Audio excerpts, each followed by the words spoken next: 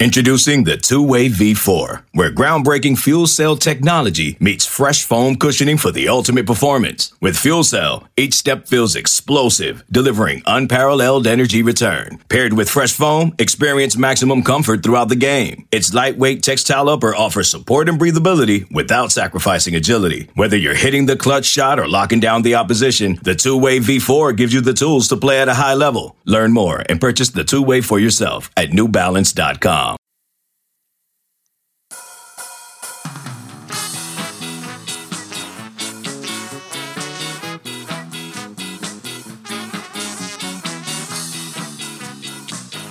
Welcome to On the Bench. I am your host for today's episode, Brendan Sonnone, joined by the one, the only, Houdaney, Dane Train, Duncan, Dirty Dane Draper. Dane, welcome.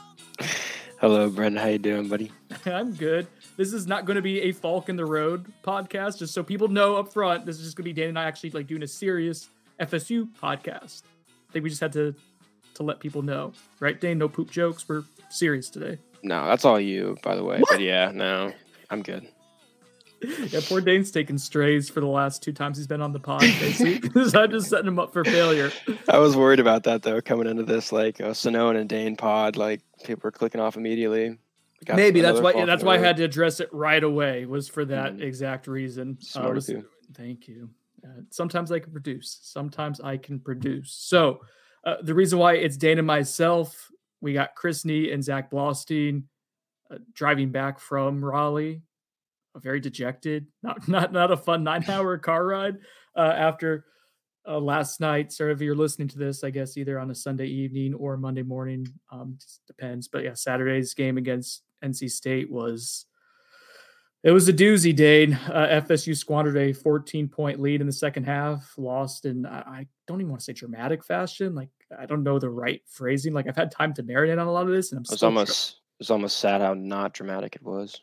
Anticlimactic it was. Anticlimactic is a great way to phrase it. That's why we got Dane on, is to help me get my thoughts on track. It was a 19-17 loss for the Seminoles, and one that, man, Dane, I'm not super emotional. You've been next to me in the press box with games, and so I'm watching this from home, and I'm pretty objective when watching these games. I usually don't let them affect me at all, but this one I was legitimately mad watching, just because I knew the implication of what a win would mean for Florida State. I knew how well the team was playing, what they could have even built on a bigger lead in the first half. It all felt so good, and to watch it all unraveling slowly but surely in front of you was super frustrating. Yeah.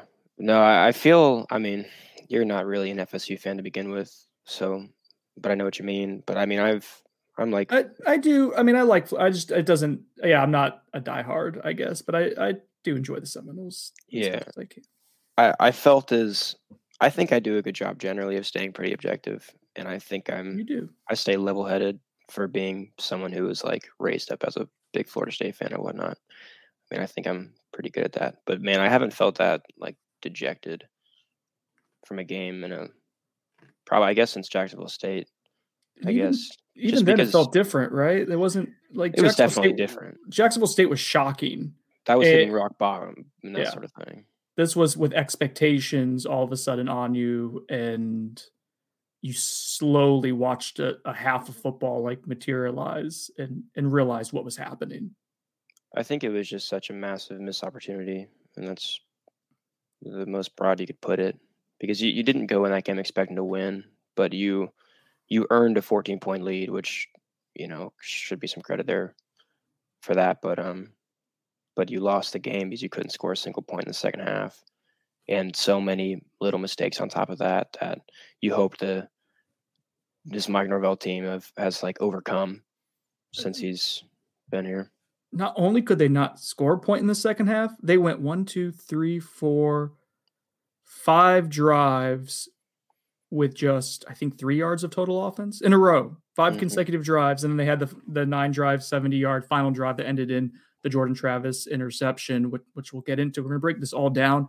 The X's and O guys did the instant reaction pod on Saturday evening, and I'm really looking forward to their show of the actual film breakdown. I think whether you're listening to it in the podcast medium or watching the show, which I think It's the best way to do it on the X and Knowles YouTube page to actually see it.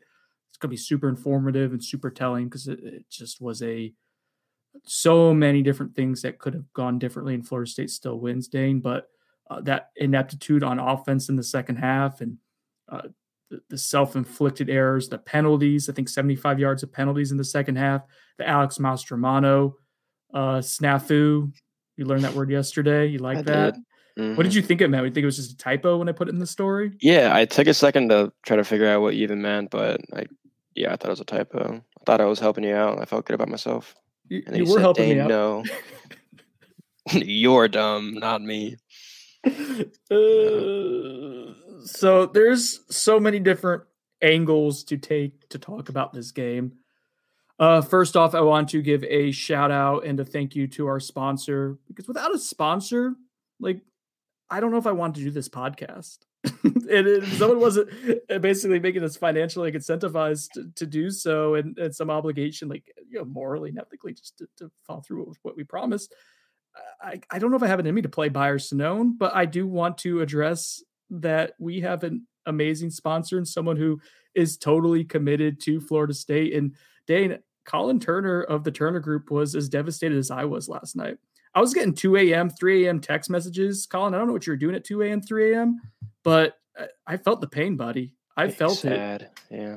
It was big sad energy. And I felt it, dude. I was dreaming about Florida State football last night. I had dreams that Marcus Woodson and Renardo Green were mad at me some reason. And I don't know why, but I think that might say something about your psychology, about your mental health, to be honest. Yeah. I think you could diagnose something in there coming out of that. We'll get my wife on one day to diagnose me. She's a therapist. She'd diagnose all of us, and that would be fun. That would be an episode. But the Turner Group has been, in a short period of time, just a phenomenal sponsor for us, because one, I really just enjoy talking to Colin, and I need to give a shout out to the Turner Group because they make closing on houses and buying houses and selling them easy. FSU made things difficult last night. You don't want things to be difficult. You want it to be as easy as possible. You don't want to have a level of consternation and anxiety going into something that has a substantial magnitude, like buying a house or like beating NC State on the road, and what that would mean for your season. Both pretty big. You want someone who can help finish things at the end, and Colin Turner of the Turner Group can help that at an elite level. The Turner Group has closed on almost 100 homes in the last year. They are a family shop. You get a true boutique experience of hands-on helping you close on houses. Colin and Amy are both Knowles. They're FSU fans. Amy works with sellers. Colin works with buyers. So shout out to the Turner Group if you're trying to buy a home in the Central Florida or just throughout the state of Florida, or sell a home. That's your place to start. And please let them know that On the Bench sent you. Really easy. Just give Colin a call at 407-403-8546, or just Google the Turner Group, and you get to see all the 5-star reviews and whatnot. Mention On the Bench. And yeah, if you've been on the fence about just even seeing what the home buying process would look like, and you just want to complain about Florida State football right now, Colin's your guy. So yeah. All right, Dan, but where we're going to start here, let's talk about the happy times first. I think that's the place to go. Yeah. That first half, man, how good did that for it to end with Ryan Fitzgerald making that 47-yard field goal, and to see this celebration, man, you couldn't have told me I could have seen them. I thought there was a decent chance Florida State was going to make that game more interesting than it needed to be. I didn't think that this is a team that has that killer instinct yet, but I thought man, that'll be a story that we'll be able to write and be able to talk about, and this feel good opportunity. And it became not even a side note for that game, just based on how everything went. Such a disappointing fall from what happened in the first half to build that. You mentioned it, Dane, perfectly. 17-3 lead. You earned that 14-point lead. Mm-hmm. Could even been more. And I guess let's talk about how FSU built the lead first. Yeah. I mean, defensively, you did what you thought you might be able to do.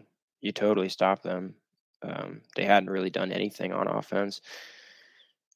offensively, you found explosive plays, which is what you've been good at all year, passing and running. You're a good explosive offense. You're not the most efficient offense, but you can be explosive, and you needed to be against this defense because you knew down-to-down basis they were going to beat you on the game. And I thought they found more rushing success than I thought. They looked good in the first couple drives. It looked like they were getting what they wanted. I mean, I remember Trayshawn Ward. I don't know if it was the first rush, second rush of the game, whatever it was, but the blocking was like perfect, and he slipped and fell for a 4 or 5 yard gain. But that could have been great, and I thought that was so behind Robert Scott, right? That was the left side outside zone to the left. I think it was counter actually. I think we're thinking. Oh, it was counter. Okay. But and then there was a Trey Benson run where Mitch Emanuel kind of just didn't have enough length to kick a guy out, and guy shoestring Trey Benson. I think it was probably down to the right side, and that could have gone for a lot of yards too. And those plays ended up being not so successful for FSU, but it was so encouraging to see that. And then they did break off the long runs, and for that to just not be a thing at all in the second half, that was really disappointing.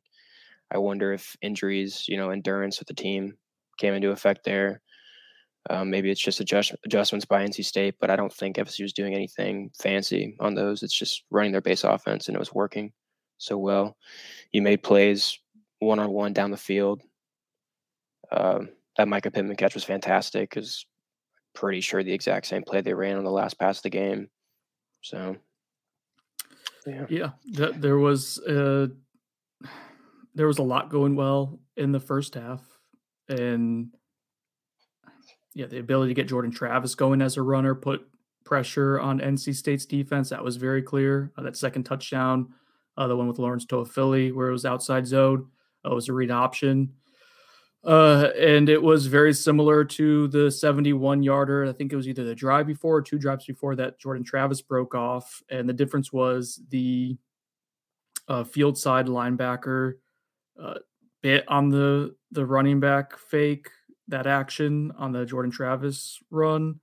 And then that same linebacker stayed home on the Lawrence Philly touchdown play, and you're able to get a little gap and increase inside. Robert Scott on the left side was, I'm going to stop short. Revelatory isn't quite the right word, but he did help out tremendously, and just a completely different dynamic in the run game, especially early on. I think he wore down a little bit as the game went on, as Dan alluded to. I think some of the depth and just guys not being 100%. I mean, the offensive line in general, Darius Washington, I don't know if Dimitri Emanuel is playing at 100%. He gets replaced in the lineup by Darius Washington at right guard. Darius looks fine throughout the game, actually pretty good in moments. And then he gets rolled up on, leaves the game, does not come back in the second half. Jason Turnantine had another subpar game, but like that, to be fair, that dude you saw an arm brace on. He looked bandaged up. He looked like a mummy, fitting. It's October, Halloween. See what I'm doing there, Dave? Mm-hmm. I'm trying. Trayshawn Ward gets hurt in the first half, and just there's so many different things that happen to where you kind of go into the second half offensively limited, but you showed at least the ability to do it in the first half. And I don't know. I'm interested to see what the X and O's guys say upon rewatching the film with the film review. Like, I don't know if NC State was doing anything tremendously differently in that second half. They were just controlling the line of scrimmage. I mean, they set up second and long and third and longs constantly in that 5-drive stretch that we mentioned earlier, Dayton. And that's really, I think, where the game starts to change, is the offense sputtered to nothing, and then everything else starts kind of Mike Norvell mentioned press after the game. Did you see that? Like, I felt it. This team seemed panicked. It seemed like it was pressing. This is a couple games in a row now where that's emerged. I definitely think you did. I think kind of proof of that, I mentioned it to Zach last night, but like Jordan Travis wasn't having fun by the end of this game or late in the game. He wasn't having fun. That's kind of his thing. His body language was awful. Bad. It was it was bad. That was Dane clinking classes, not me. Yes, I just don't want people to think I'm drinking and podcasting. Oh, for sure. Yeah, that's definitely not what you're actively doing as you say that. What? But yeah, no, sure. Pressing. I think I wonder if I mean, we can talk about the play calling, like running the ball as much as they did in the second half. What was it? 68% of first downs were rushes. I wonder if maybe the rushing success you had in the first half led to that some. I mean, on top of being more conservative. So yeah, let's take. That's why I don't have this podcast script. I think just wherever it takes us is where this conversation is going to go, Dane. And let's talk about the play calling. And people who've listened to this podcast know, like, I'm not the guy who's critiquing play calling typically. Like, I understand that the coaches who are making millions of dollars to call games understand football exponentially better than I do or ever could. So I understand that. But what we do have is the gift of hindsight, right? And we can look back at different analytics and whatnot and see what was working, what wasn't. And yeah, FSU ran the ball on first down a ton, 68% that you mentioned, I think, in the second half. And it was largely unsuccessful. I will pull up Jordan Travis's passing stats here in the second half. But just to give you an idea, so FSU couldn't run the ball in the second half. What that does to the offense. This is not even from like a rhythm or groove standpoint, which I think is huge and explains part of Jordan Travis's kind of demise in the second half. But just even from like having good downs to operate in and playing odds and trying to stack success on like what's an easier pass or what isn't on second or third down. In the third quarter, Jordan Travis passed on 2nd and 14, 3rd and 7. That was categorized as a drop. There were at least 5 drops that I counted on the day. 2nd and 7, 3rd and 7, 1st and 10, 3rd and 17, 2nd and 10, 3rd and 10. This is taking us into the fourth quarter. And then 1st and 10 was Jordan Travis's first interception.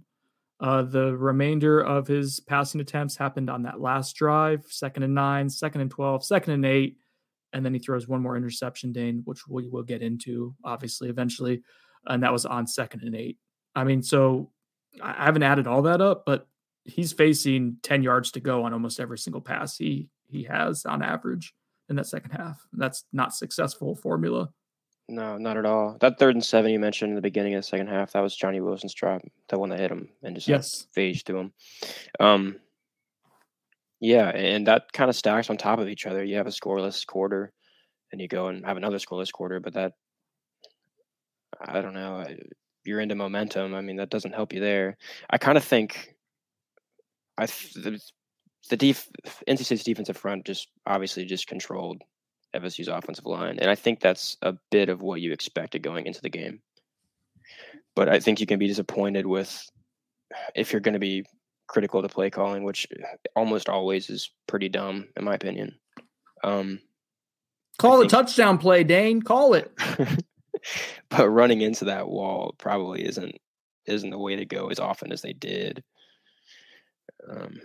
Yeah, I agree with that. And then you start saying, well, like maybe you can roll Jordan out a little bit, and that's eventually what they do on that first down and 10 interception. But like at that point, again, he had gone almost he had one completion in the second half up to that point. And again, everything he was throwing was 2nd and 10, 3rd and 10, 3rd and 17, 3rd and 7, 2nd and like just not what you do. And NC State has a really good defense.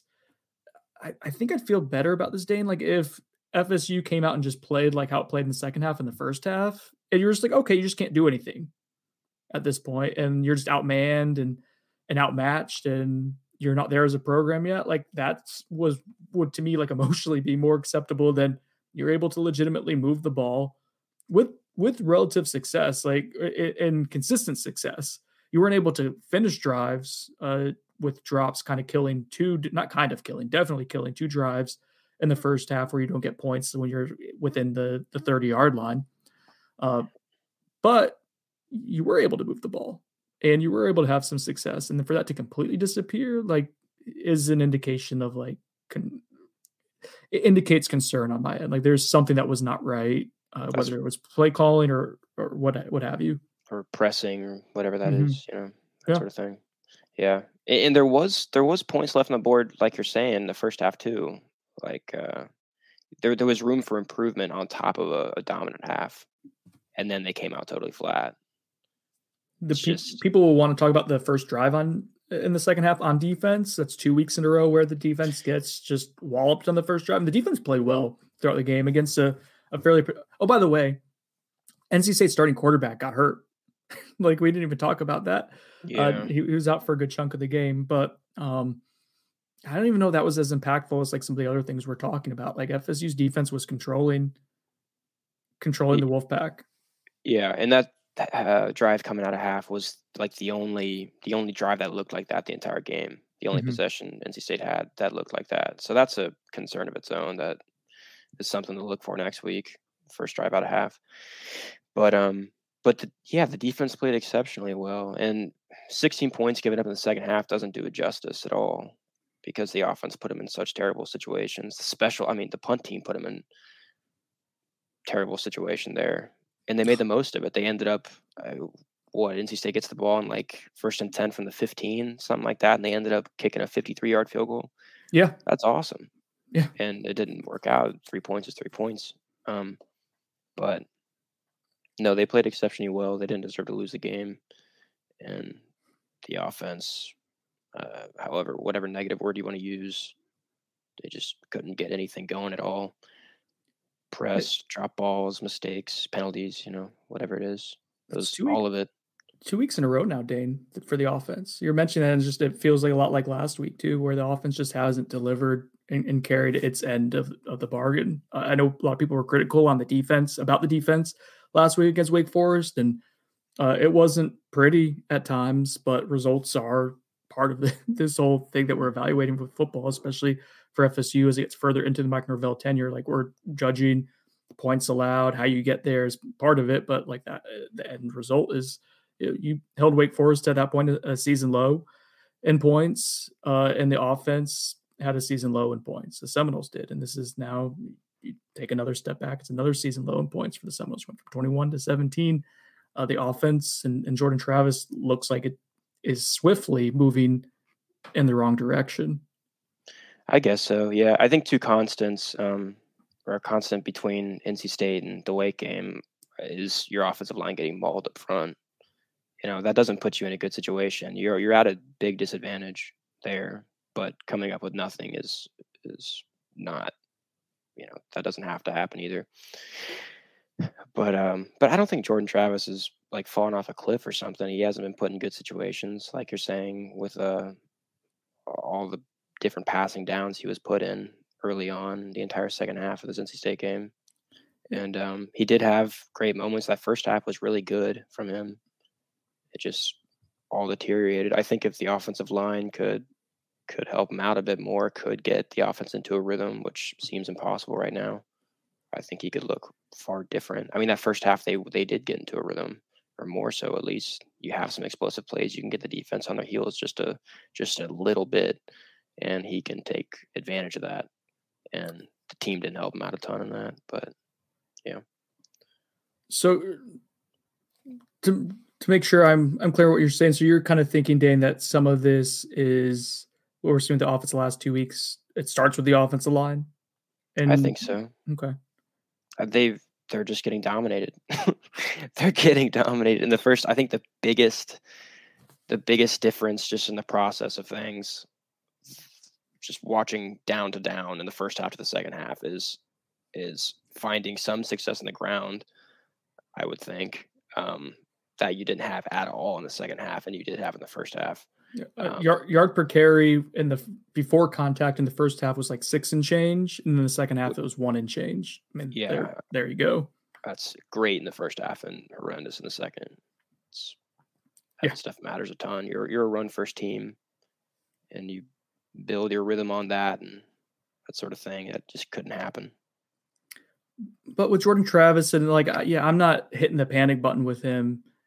Yeah, it's been 2 frustrating weeks for a guy who is less than a month removed from a knee injury that I was surprised that he played against Boston College, to be honest, the following week. So a guy who may not be 100%, but no one at this point in the season is 100%. But still, someone who started off the season so sharply and has struggled in key moments, the last 2 games, I mean, the stat line, and this is with drops, this is with us fully admitting that he was not put in great situations. On Saturday evening, he was 15 to 30 for 181 yards, 1 touchdown, 2 interception, passer rating of 98.3. Now ESPN's QBR and PFF's, which is subjective data that they put a number 2, both had him graded out pretty well, if I'm accurate on that. So like the drops hurt his stat line, obviously, when you have 5 drops, like 20 to 30 with, maybe you're not pressing for those interceptions. It all looks fairly different. But the more important thing, and we'll circle back around to this that you mentioned earlier, it didn't look like he was having fun out there. Not only that, man, he was also like, and after the first interception, he seemed to almost be like kind of pouting. He had a frown on his face on the sideline. We had to see Mike Norvell trying to keep him up and keep him engaged. And we saw him starting to kind of get frustrated with his wide receivers. This is coming off a week against Wake Forest, in which I was told that there was bickering on the sideline with him and some skill players. And teams feed off their quarterback, right? And that to me seems like we're seeing a little bit of that show up, a little bit of whether it's maturity, whether it's confidence. I don't know the right way to phrase it. We're still kind of evaluating like what's happening here. But Jordan just hasn't seemed like Jordan from a charisma standpoint and from a play standpoint the last 2 weeks. And to me, Dane, I think that's more important than the numbers. Yeah, I agree with that. I think, I don't want to say he's like immature or anything like that. We know he's, the confidence, the immaturity, not immaturity, but the confidence, maturity, the leadership ability was like a plus before. It was something that he brought that was a big advantage, I think, and that hasn't shown up when it's needed to, I think. And now he's allowing the situation to dictate his mood, I think, is maybe like it was a positive. He was dictating terms before, and now terms are kind of dictating how he responds. And that's what's changed, or seems like it's changed. And that doesn't mean he can't get out of it either. Let's go into that last drive now, Dane, because I think this is probably like one of the last things we have to talk about, other than the Alex Mastromano punt, which I don't know. Like, I think he just panicked, right? Like that's. Yeah, I don't know how you really practice that a ton either. He's an Australian guy. He's probably doesn't have the greatest like football IQ, just being honest. I mean, he'd probably tell you that. I don't know. He in a moment like that, I don't know what I would do. I'd probably panic too. You would definitely panic. Yeah, there's no doubt about it. I feel very empathetic for him because I know I do the same thing. Yeah, it wasn't like the South Carolina State punter against UCF earlier this year, where it was like 10 yards downfield happening. Like it was like a yard or two beyond the line of scrimmage, and I think he would have gotten the first down. I mean, you can see the NC State, one of the guys on the coverage unit, like turn and run as he looks like Masters about to punt it. So like, I'm not 100% sure it would have been a first down, but probably likely that he picks up the first there. And yeah, you don't really practice that a ton. I don't know how you kind of account for that. So anyways, let's get into the final drive. FSU moves the ball downfield. Jordan looked good. He was getting the ball out quickly. Offensive line was protecting him. The catch by Johnny Wilson was a redemptive catch on the sideline. It's kind of the second time that happened where he had a drop, then has a big catch down the sideline about a drive later. Kind of same thing here. You get the Trey Benson gets whacked, face mask to face mask, helmet to helmet, targeting penalty. So you're aided by 15 yards on that. By the way, I thought the officials were pretty subpar. Like, I mean, ACC officials need to be a little bit better, a lot better. Lights need to be on at the stadium. Like, come on, like people are coming. People are coming for your shit. Like, get it together. Like, this is. God forbid that you protect FSU in a game a week ahead of a primetime contest with Clemson, which could be a ranked team. No, you give most of the 50-50 stuff to NC State. Like the Josh Farmer call, I'm still confused on. I still don't understand.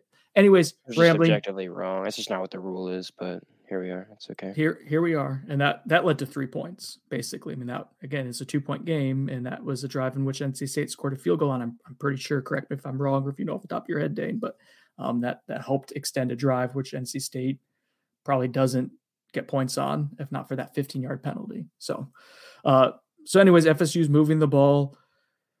I'm pulling up the drives chart here to make sure I have it, the numbers and whatnot accurately in front of me. So the Twitter discourse, which it's always great to use Twitter as a barometer for logical, rational places to have conversation. But working backwards, people wanted, at least some wanted FSU to play, quote unquote, play for a field goal. Ryan Fitzgerald made the 47-yarder before halftime, and that was great. Before that drive began, Dane, I think I put in the group thread, oh God, like this game might come, this is going to, like, they're going to have this process, whether Ryan Fitzgerald is going to kick it. But there's gray area in between being aggressive and playing for a touchdown and playing for a field goal. There's playing to put yourself in a position to make a choice on either and to give yourself an optimal decision when the time comes. And I think that's what they were doing very well. They were patient with still running the football. They were passing it sometimes. They were forcing the clock to go down to make sure NC State wasn't going to get the ball back with enough time on the clock. Potentially was going to force them to use their timeouts. And that kind of takes us to that 2nd and 8 play. But what did you think going into it, Dane, of just the general management and how it was setting up? I guess what were you interpreting as it's happening and then in hindsight as well? Yeah, I don't see anything really wrong with anything going on. I mean, playing like for a touchdown or for a field goal, they were thrown to the end zone because they wanted to score there. I don't think you're factoring in a great possibility of throwing a pick. You don't think that throw to Mycah Pittman's the last throw of the game or the last throw on offense unless it's a touchdown. It's not really going into it. I mean, if that doesn't work out, then maybe next play you do throw to Johnny Wilson or whatever what people wanted them to do. But yeah, they were already in a good position to where they could kick a field goal. You take your shots, you kick if they don't work, and you get out of there. But running the ball to set up for a field goal with the guy that one attempt earlier, everyone didn't even think you had a kicker. People were saying you have to go for it every 4th down because you literally don't have a kicker. He hits one kick, and now people are upset because Mike Norvell didn't play for a game-winning field goal with that same kicker. That's just a little ridiculous. Yeah, but he tried to totally salt the clock and just run, and then kick. So he can kick a 44-yard field goal or whatever it was. If he had lost that would have been negligible at that, or negligent, not negligible. Negligent sounds right. Negligent sounds right. Just go with it. Yeah. Okay. That's something you're teaching me. You just gotta try to sound confident, even if it's kind of like you just gotta go with it. Quite the snafu of us, Dane. Right, of course. But yeah, I don't think that was handled super incorrectly. Jordan Travis had a read there. He sees this guy one-on-one earlier in the game. Mycah Pittman, I don't know, his roommate or best friend, whatever it is, a guy he absolutely trusts. Fishing buddies comes up with a big catch. You give him the same opportunity you did last time. And not only is it incomplete, but it's picked off, which is the first time we've seen that all year too. I don't know. I think that the chance of that happening is minimal enough to where you can't factor it into your decision. And it's just what happened. And that's unfortunate. And Jordan Travis, so on that play, FSU has empty backfield, which I like. Like, you're able to give the quarterback a clean picture. You force NC State to show its hand, basically, of this is our pass rush, this is our likely coverage. Spread the field. Yeah. And I'm sure we're going to see a lot of that this upcoming week against Clemson with their defensive line. We saw that last year against Clemson. When you are at a bit of a disadvantage, that is something that the staff likes to do, is spread the field and clear up the picture for the quarterback and the offensive line. But I digress. So you get Mycah Pittman in the slot, and it looks like it's going to be a one-on-one. Now, that throw does not have to be made by Jordan Travis, but it was the same, more or less, it was the same concept. It's a Texas concept in which the outside receiver runs kind of like a bit of a curl to take down a corner, the outside cornerback, and ISOs up, in theory, a one-on-one with a slot fade type of deal with the slot the slot receiver. And in this case, I think you had two to the left. The first touchdown with Micah, you had you had trips with Ontario Wilson was also inside. So I'm trying to paint the picture here. But so you have two wide receivers to the left, and you get basically your look of we got Micah Pittman one-on-one, scored on this almost exact same play, same concept earlier in the game. And Jordan Travis throws the ball to a place basically where he thinks his wide receiver is going to be. At the top of the route, the safety gets a little handsy with Micah Pittman, but it's brief. So it's not a ton to where there's going to be a penalty called on it, but I don't think you're allowed to touch a wide receiver 15 yards downfield, especially if you're kind of chucking his shoulder pads. What that does is that Micah Pittman, with that contact, ends up running inside of the safety, and that is a no-no. That is a Texas pattern, is my understanding, and in Texas, the way FSU runs it, that slot fade there is called MOR. Must outside release is the rule there for the wide receiver. Micah Pittman, no matter what happens, has to work his way outside, and he does not. That does not mean that Jordan Travis had to throw the ball as early as he did, but in his mind, there's no way the quarterback is going to assume that the wide receiver is going to run the wrong route, and it should not be intercepted. Is basically what I'm trying to get to. It may not be a completion. It may be, I guess, ultimately intercepted if the DB makes an amazing play, but the DB shouldn't be able to make a clean, easy interception like that. The wide receiver should be in position for a 50-50 ball. And so that, Dane, that's basically what happened is Micah Pittman did not run their correct route for what the rules of that pattern and concept are indicating for my understanding of the play call and what FSU typically does in that situation. So it probably wasn't a terrible play call. That's what you're saying. No, I mean, so he didn't need to throw that either. Jordan didn't have to throw that. Mike Norvell said after the game that they had 5 different options of 5 different receivers that were all like guys they could have gone to.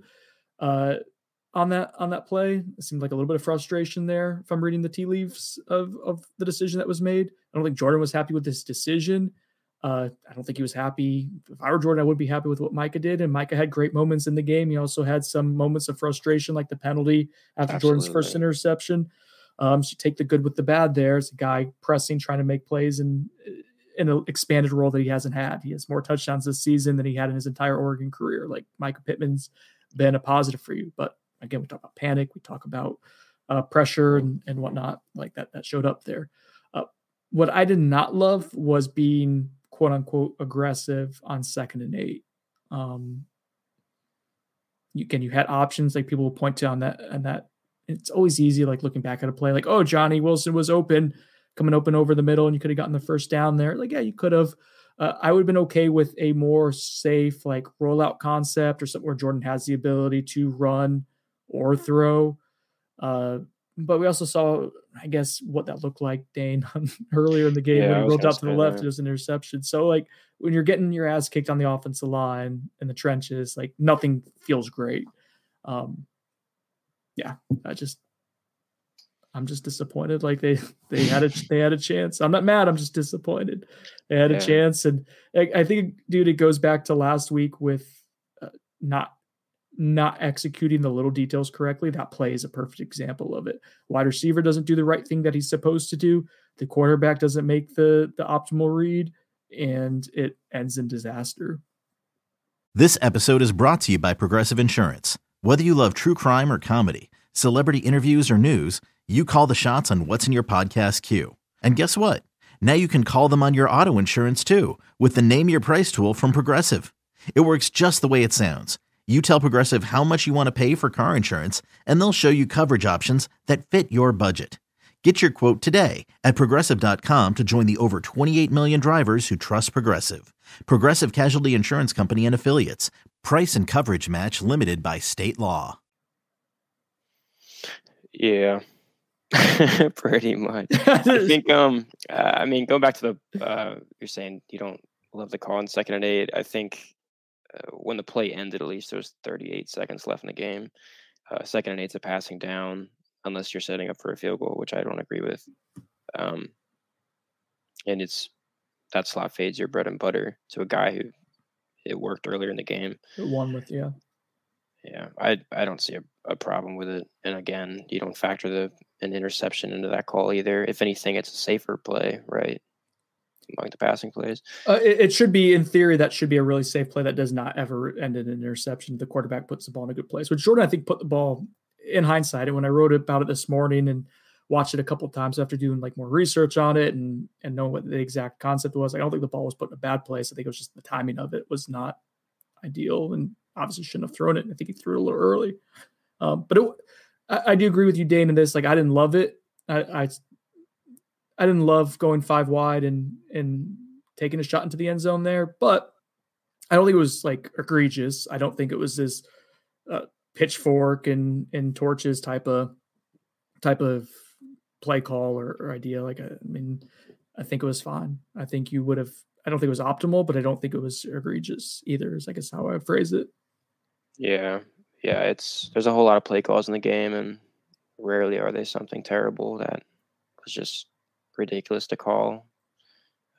Whether they work or not, it's different, but that's different. Where do we go from here? Is there anything else on the game? Do we want to kind of turn the page to Clemson week coming up? Anything you want to get off your chest? Where do we go next? I mean, in the end, it's a really disappointing loss because you put yourself in the position to win the game. Like, you should have won that game because you earned the shot to win the game. And then you didn't. You collapsed, and that's disappointing because that's more mental. We thought that this team had like grown out of that, I guess. And even like you said that you thought NC State would probably claw their way back into that game because that's kind of something that this team has let happen in the past. But against BC, we thought maybe that was like the BC game was encouraging, and knowing that they could dominate a team for a half and then dominate them again for another half. You know, they could keep their foot on the throat, right? But also, BC is a far less talented team than you are at this point. It's pretty clear, and far less talented than NC State. Absolutely, more talented than Florida State at this point. I think that was just frustrating. You were almost playing with house money. Like, you went there, you played with house money, you got up big, and then all of a sudden you got nervous that you had a bunch of chips, and you're like, oh God, what if I win a few more hands? Maybe I can pay off my mortgage. And that's kind of what that felt like. Yeah, it was so disappointing because you were so close to this massive win. But in the end, looking back on it, you covered a 3.5 point spread in Raleigh in prime time versus a team that was supposed to beat you. Going into the game and going into the season, like this was, but it changes when you have a 14-point lead at halftime. Yeah, but then again, you earned that. You earned that lead. Yeah, you earned the right to lose the lead too. Right, but you didn't completely underperform, and I don't know. There's a lot to look at in this game, I guess, and there's a lot to overreact to as well. But we'll see how they respond to Clemson. That's really what matters most at this point. Yeah, it's a huge game, chance to kind of recalibrate. I thought they did a really good job of doing that after the Wake Forest game. I will say one trend that we're starting to see is the sample size. We can, I guess, let's throw away 2020. I think I could find some sample or some examples from that, but that may not be a fair year to do that just because of all the circumstances of 2020. I think we've seen that this team does much better so far under Mike Norvell through these 2 seasons of him as the head coach with his team intact and having full off season and whatnot when expectations aren't high. Seems like this team does better in that regard. I can point to when the Notre Dame game, you played well, and then the next week you had expectations against Jacksonville State. We saw what happened there. You battled back from an 0-4 start, and last year against Florida, you had a chance to play for something meaningful. And I had a coach tell me at the time, like after that game, like we lost our minds. We didn't need a coach to tell us that. Like we saw them lose their minds in real time with just guys making careless penalties, the Ontario Wilson muff punt, and then this year too. Like there's some expectations against LSU, but not a ton. You're the underdog in that game. You're playing in a tough environment. Yep. And you play with house money and you capitalize on it. But even then they got up late in the game and they And they tried to give that one away. They didn't. And I give them a ton of credit for that because they played that one extra play. And that is the culture that Mike Norvell has established, that this team will play hard. But then the Wake Forest game, when all of a sudden you're ranked, they seem to press there. And then NC State, they went in as the underdog. As soon as they had a nice, comfortable lead, again, pressure. They cracked under pressure. That's just been where this program is. I think this is kind of the lose close, win close, like transition that we're seeing, Dane, is like this team is still trying to find a way to, like, it's getting better. I think we're seeing that in live time, but like this loss did feel, it felt like indicative of like a team that just doesn't have that killer instinct yet and doesn't do well when expectations shift on it. Yeah. Shift. Let me enunciate. Shift on it. Yeah. And I definitely agree with that. And I think it's more noticeable because the games you're mentioning are games that, I mean, not like Jacksonville State and stuff, but like Notre Dame, like LSU, like Wake Forest, NC State. These are games. I don't know about Wake Forest. I don't know how if they're more talented than you or whatnot, but like the margin of error with the talent you have on this roster, especially in the current state of the roster and its injured self, is so minimal, and you can't make these mistakes. But you have to outcoach, you have to outplay, you have to win every single margin there. Yeah, that's a good point. Yeah. So if this roster continues to develop in the right direction and continues to be more talented year after year, that should disappear just because of that. You know, that should happen less. But it's still worth noting because it's a pattern, and you shouldn't be. You shouldn't. That's a pattern that is alarming, because I mean, it's just alarming. You can't be giving up that many points in the second half when you're going up the way you have been. And well, in Miami last year too. I don't know if you mentioned that. That was actually kind of similar to this NC State game where I think you should have had a bigger lead early on with what you did. You didn't capitalize on a few things, and then you allowed it to kind of slip away.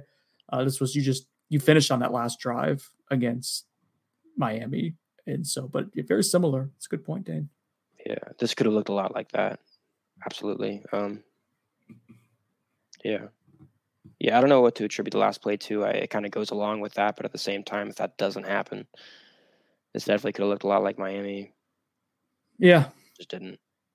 I don't know. Well, and in the group thread after games, during games, I think we've all pretty much this is a new Noles 24/7. That, I mean, Dane's been around for months now, and we've known Dane well before he joined us. But I mean, Brett being newish since the spring, Dane being newish since the off season. The group thread is it's interesting to see like the dynamic now that we have a season in play, like personalities take over. And during games, I would venture to say that Dane is the most, I don't even say optimistic. Like, you're the most analytical and you don't get rattled emotionally. And so that allows you to like kind of look at what's happening of like, okay, this is what's happening. And I don't think it's good or bad. It's just what's happening. Whereas someone else, Zach, he's gonna listen to this later and get mad. Has kind of this like, because he's been covering this team for 3 years now, so he's seen it. He was part of the Willie Taggart era. Like, he's seen this program, the worst case like scenario kind of unfold. So it's just interesting hearing your tone in this podcast, Dan, getting to talk to you about this in depth. You don't seem anywhere near as bummed out about it as, say, poor Zach and Chris driving home from Raleigh. That drive through South Carolina is freaking brutal on 95. That's awful. 2-lane highway. What are we doing there? Not even as much as me, who I'm disappointed. I wore this one a little bit. I'm not like sky's falling, but I'm not feeling great the next day. You seem kind of okay with life right now, and kudos to you for that. I don't know. I was trying to explain to Zach, right, that like this is just another piece of the puzzle that we'll look back on in a couple months as like the season. And I don't know. There's just not a real need for like a ton of knee-jerk reactions to this. Nothing happened that was so crazy. I think we pointed out what actually matters, like the pattern that we're seeing potentially in a pretty small sample size still. because we haven't seen it so many times. And when we have seen it, a large majority is against teams that are supposed to beat you and are supposed to be able to come back against you as the less talented team. But there's still patterns and they need to be noted. But yeah, I don't know. It's a tough loss, but it's college football and a lot of tough losses happen. I do things like I'm in this thing called it's like the Womble Cup. Shout out Terry Womble, rest in peace. The Womble Cup, you draft 4 different teams, and basically I'm following closely these 4 different teams, and Air Force and Appalachian State are 2 of them. And those are 2 teams that are considered well-coached and solid teams going into this year. And they just had terrible losses. And they have had terrible losses earlier in the year. It's just college football. And we're so narrow-minded on this Florida State team. But this has happened all over the landscape of college football, and it always does. So losing in a game that you're supposed to lose by 2 points to NC State, it's just not. Nothing crazy has to come out of it.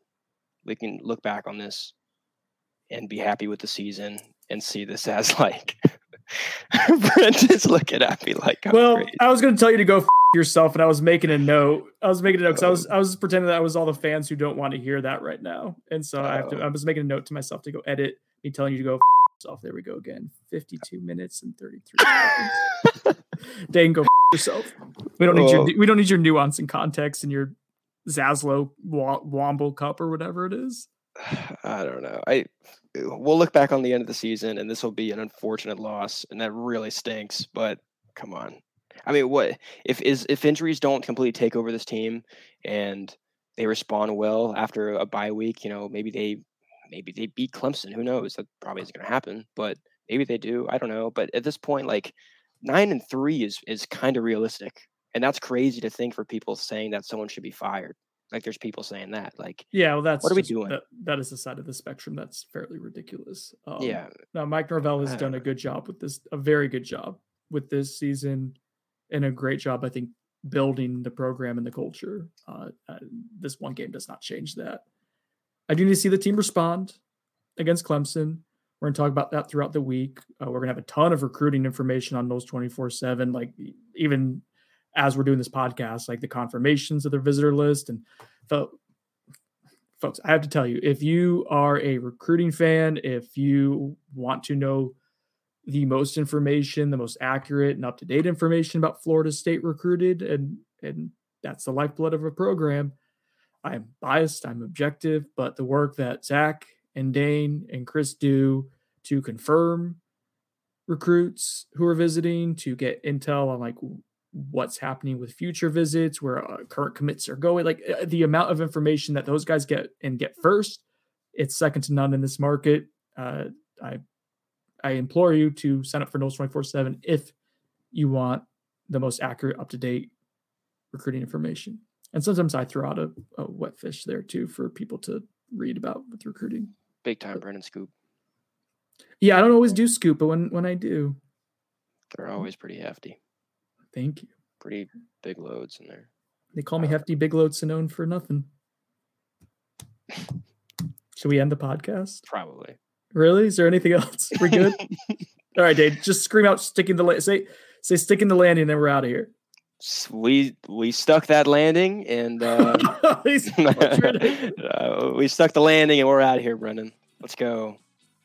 For Dane Draper, I'm Brendan Sinone. For Chris Dean, Zach Blaustein, and God knows where in South Carolina right now. This has been On the Bench. Thank you for listening. Hopefully this got you through a rough 48-hour stretch there. We'll talk to you later this week. Sticking the landing. Whoop.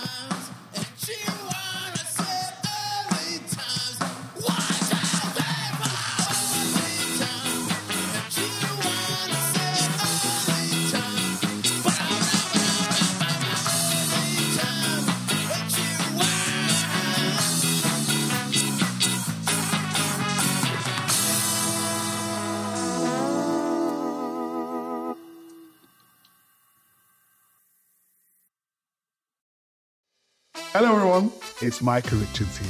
You might have seen me on CBS working on their Champions League coverage over the last couple of years. I wanted to tell you about an exciting new podcast that I've been working on. It's called The Rest is Football. It's me, alongside Gary Lineker and Alan Shearer, two absolute legends of the game. The show combines topical debate from the world of soccer along with outrageous tales from our careers. And I mean outrageous. Just search The Rest is Football wherever you get your podcasts. All the best from Big Meats.